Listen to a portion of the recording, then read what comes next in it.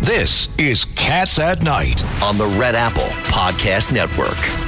Welcome back to the John Catsimatidis Cats at Night show. In studio, we have Ed Cox, we have Judge Weinberg, and on the line with, and I'm Lydia Serrani, and on the line with us, we have John Catsimatidis and the best economist in the world. That's right, the world, the galaxy, the solar system, Larry Kudlow.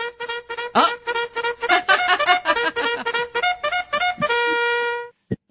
Countdown to Tuesday. Countdown to Tuesday. Where's Patterson? He's hiding. He's hiding. He decided not even to bother showing his face. He's too ashamed. So he stayed home. He said he's literally sick. I love the guy. I just want to say that. We all do. He's a terrific man. Yeah. So, John, did you want to ask him, how are the markets going? I just in a far off land, and they gave me a hotel room that's 2 miles away from the hotel lobby. So, what happened with the markets today? I have no clue. Nothing. Markets were flat. The jobs numbers were okay, mixed bag. Non-farm payrolls went up more than expected, but the household survey actually fell. The unemployment rate went up a couple of ticks. But basically, it was a very decent number, and it's kind of interesting to me looking at all this stuff. You've had the Fed tightening. You've had the Fed tightening all year. The target rate is up 4 full percentage points. The money supply is tightening. Larry, has it ever tightened as fast as it did in this? Let me finish my point, and then we can hash over it. But the thing is, it doesn't seem to have much impact either on inflation or the economy. Just very interesting. Normally, after, 10 months of Fed tightening, and they've done it in large gulps, you would see more setback in the employment numbers or a bigger increase in unemployment. That has not happened.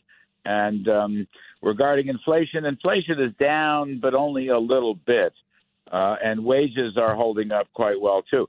So I think what's going to happen here is today's numbers, you're going to get a very tough Fed in December. People are talking 50 basis points, but they'll probably have to do 75. I mean, the policy is going to stretch into next year, and we're going to wind up having a double-dip recession. First half of this year, we had a mild recession. Now the economy is rising a little bit. Probably next year, you're going to go into a deeper recession. So hopefully the cavalry coming will begin to change policies right away. They've got to go after, they must go after oil and gas. They must go after permitting. They must permit drilling. They've got to let the refineries expand. We've got shortages everywhere. This would probably be the number one issue, and that would lower the inflation rate and improve the economic outlook. And it's funny, we've had all these major Senate candidates come on our show in the last couple of weeks, and every one of them says the same thing. Let's start by taking the handcuffs off of oil and gas. So I hope that's the case. Well, if we don't, they're trying to force a recession, Larry. The America doesn't want the recession. You can see our economy is strong, and they're doing everything possible to force a recession. Yeah, well, that's a tragedy. I would agree with that. That's not the best. They should deal with this on the supply side. They should create incentives to drill and create pipelines and so forth. Build up our supplies of energy again. They should also create work incentives. I mean, part of the employment story is we're paying people not to work. Democrats want another big welfare bill with no work requirements in it. And we've got to cut back on the federal spending, and we've got to try to make the Trump tax cuts permanent. So we need supply side help, and we need oil and gas help. Those are two key things. And we'll know in a couple of days whether they'll have the political legislative power to do it. So, Larry, that's the question. People are angry. I think there's going to be a change because people are angry what's going on. They're really getting angry. That's the pulse I get from all the communities.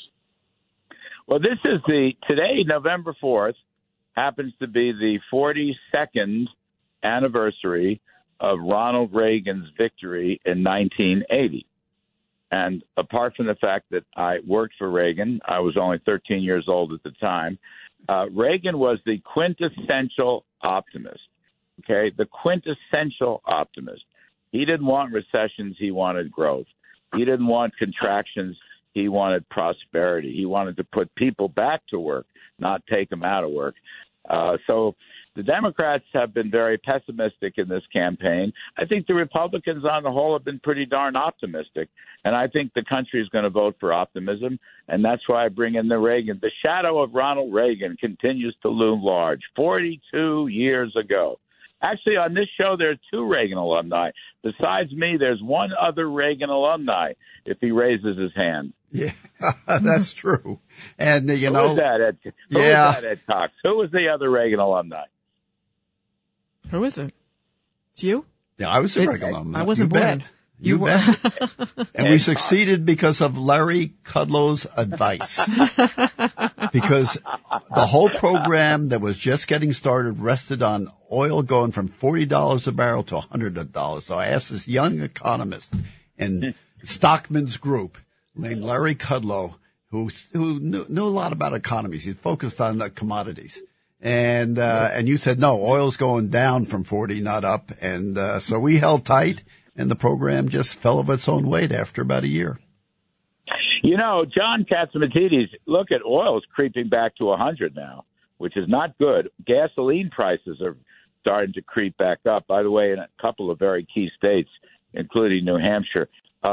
This is another reason. I mean, if you open the spigots, all right, oil come back down to a profitable level of 50 or 60, even $70. But right now, oil is going north, and that's not a good thing. Especially not for the winter. And John has said, John Catsimatidis, that if Michigan, if that Line 5, if it shuts down, we could see oil go up to $150 a barrel, which would be devastating for the entire country. So, Larry Kudlow, that means we're running out of time. What else do you want to say to the American people? One last push for Zeldin. We're going to take our city, country back. Sorry. Lee Zeldin's going to win. The cavalry's coming. Stay optimistic. America's the greatest country ever was and ever will be. Amen. All right, guys. So we still got a great show for everybody. Keep it right here. We're going to be speaking to David Rubenstein, Gordon Chang, and Dr. Mark Siegel. Keep it right here. Cats at Night.